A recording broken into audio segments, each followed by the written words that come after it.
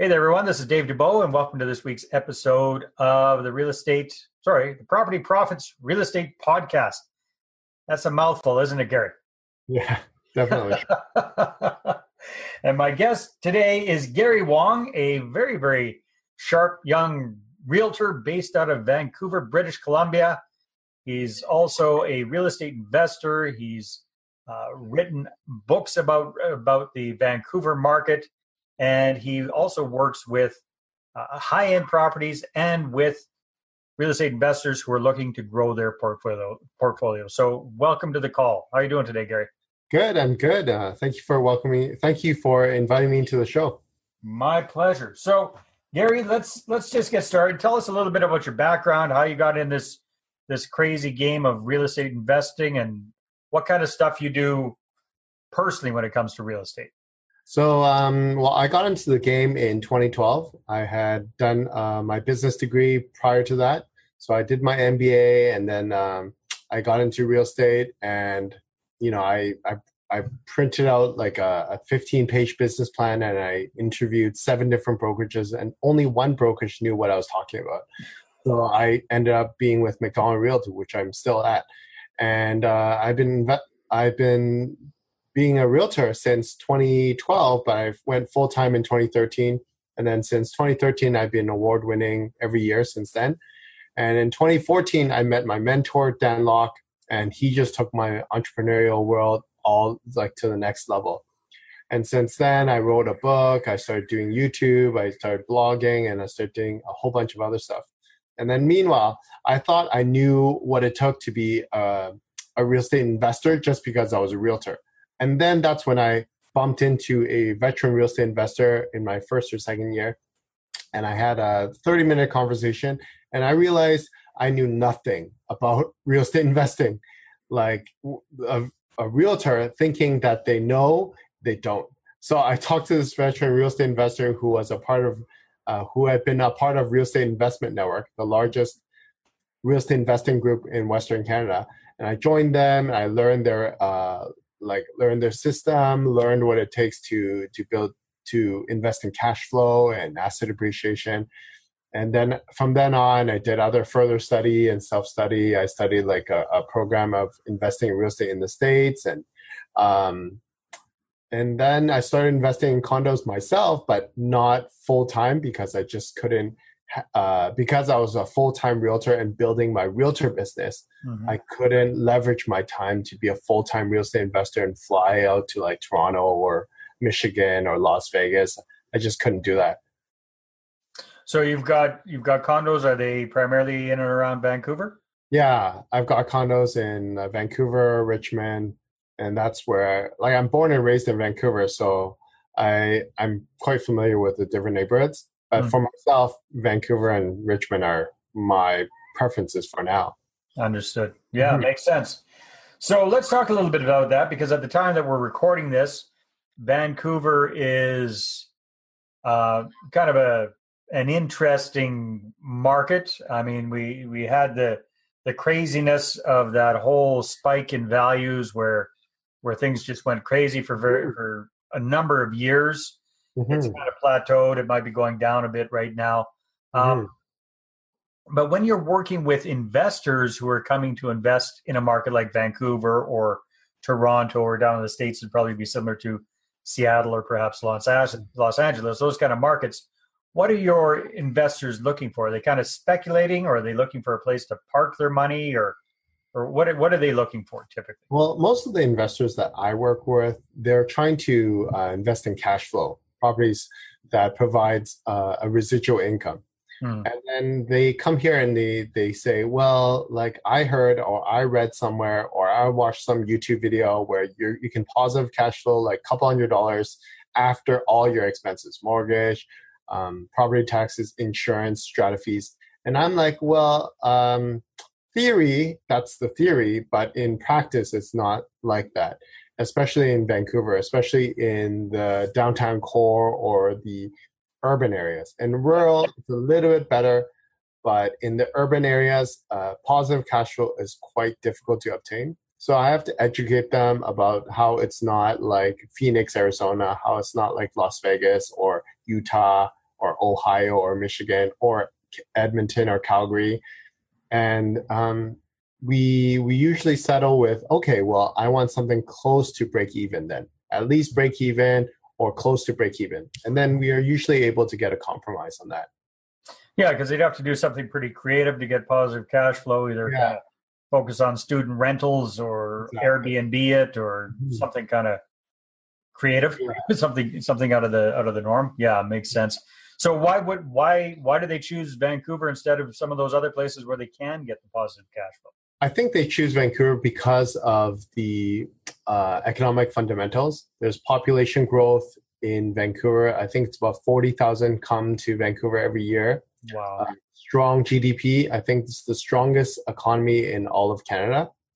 And then the job growth is really high. The unemployment rate is low. And the vacancy rate is really low. And then obviously they read the articles out there that says Vancouver is the top 3 cities in the world to live. And then you look at the schools, we've got like world-class schools. I think UBC is probably ranked 40 in the world for their business programs and such. And then it's a very popular place for Asians just crossing the Pacific Ocean. The weather is very fair. They don't have to go to Toronto where the weather is super cold and then super hot. So a lot of people love Vancouver. And a lot of nature, of course. A lot of people definitely love Vancouver. Yeah, no, that's no argument there. Mm-hmm. Okay, so Gary, and obviously you're a little bit biased because you're a realtor yourself, but let's say somebody's getting started and they're in a completely different city and they want to invest in that city. What tips or recommendations would you give them about finding a good realtor? I think when it comes to finding a good realtor, there's different types. One, like if you're looking specifically for buying, then you want a realtor who knows how to do analysis quite well. They know their numbers, they know their economic fundamentals, they know which areas are great and which are not. And then they must have high level of customer service. Because when you're buying a property, if you're buying as an investment, it's a little bit different. But if you're buying it for yourself, they should be, it's emotional. And so the buying agent or the realtor should know how to deal with people's emotions. They shouldn't be like rock hard and like, the bottom line is this, right? But for investor, you want someone who's pretty sharp. They know their numbers. They know their economic fundamentals. They know they know your risk tolerance. They are able to ask the right questions to analyze your needs.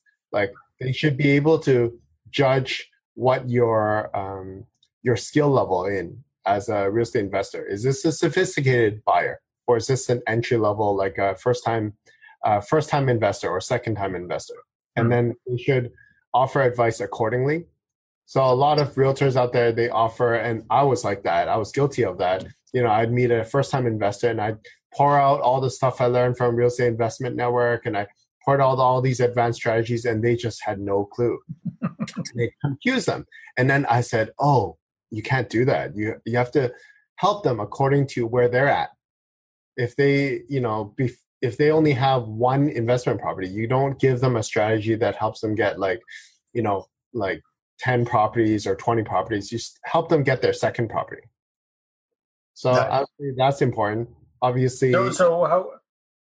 Those are a lot of great qualities. How would you find somebody like that? What steps would you take if you were that either, let's say, newbie or more experienced investor looking for a new realtor? Would you ask for referrals, or would you interview a bunch of them?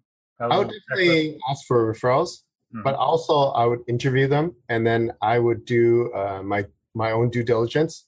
I find that realtors who are quite well branded online, it shows me that they take pride in what they do, and that they're not just just helping their friends buy or sell real estate. Like they actually are doing this long term. So I usually they give off a good first impression if they have good marketing. It doesn't guarantee that they're going to be a great realtor for you, but it gives me a good first impression. Like it's like going into a doctor's office and the doctor's office is all like crummy, and I don't see him online, or he has no online presence, and his office is really dirty. And the first impression matters. So I think that the first impression is a good stepping stone, but it doesn't guarantee that the realtor is right for you. Yeah, no, that makes sense. Mm-hmm. So you're talking about Dan Lok being your mentor. Dan, the man's an old friend of mine. I've known Dan since 2005 or 6 or something like that. So what have you learned from Dan that you've applied to your realtor business that's really kind of helped kick things up? Well, the funny thing is, when I met him in 2014, I was already doing well in real estate. And then Dan has a saying where he's in the business of helping winners win more, not helping losers become winners. So it's great that I was accepted to be his mentee. And so obviously he thought I was a winner, which was great. But then he took me the first 1 hour phone call I had with him. I said, there goes my 1-year MBA. It was just a totally different mindset. Yeah. Being an academic to an entrepreneur and to a multimillionaire entrepreneur, the mindsets are totally different. So within a couple months, he had gotten me taking massive action, studying a lot of material. And then at the end of 2014, maybe like 4 months into my mentorship, he's like, Gary, you're going to write a book. I'm like, what?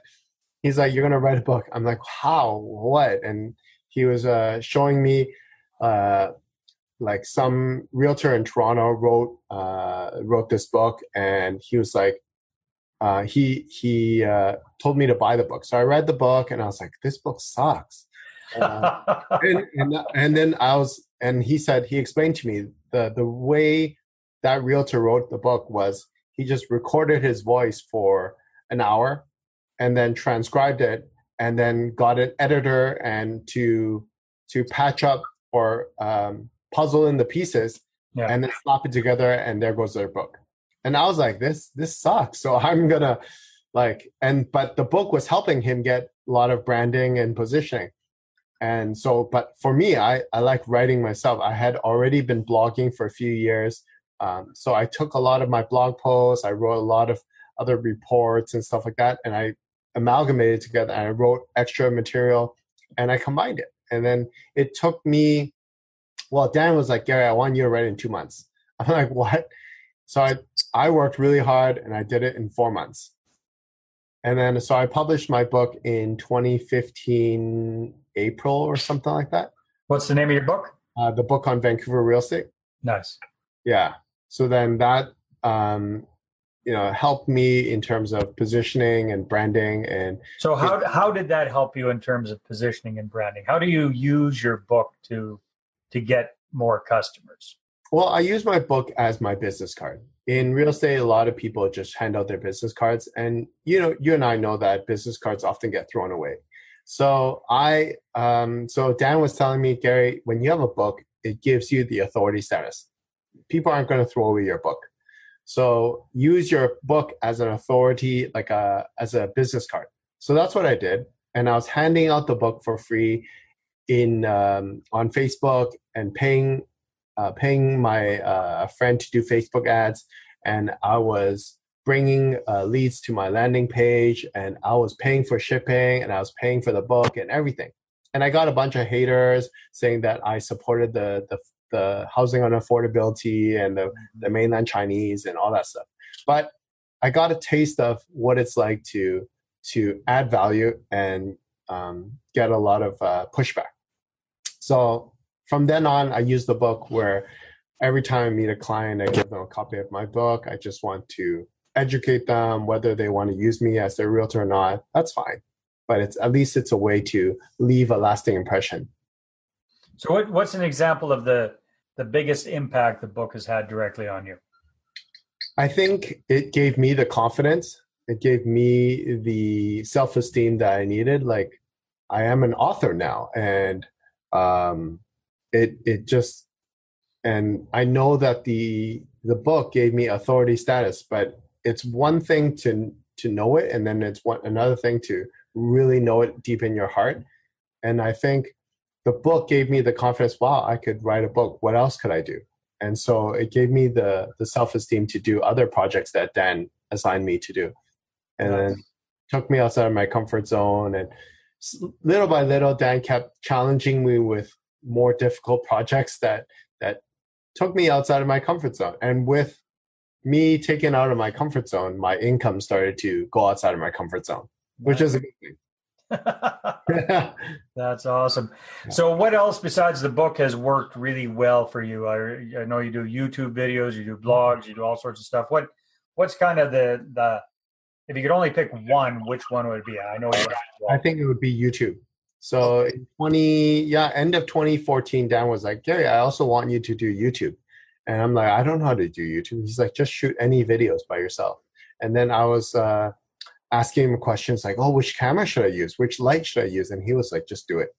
And then, so I got the camera, I started shooting videos, and I had no clue what to talk about, but he gave me some ideas, and I started shooting them.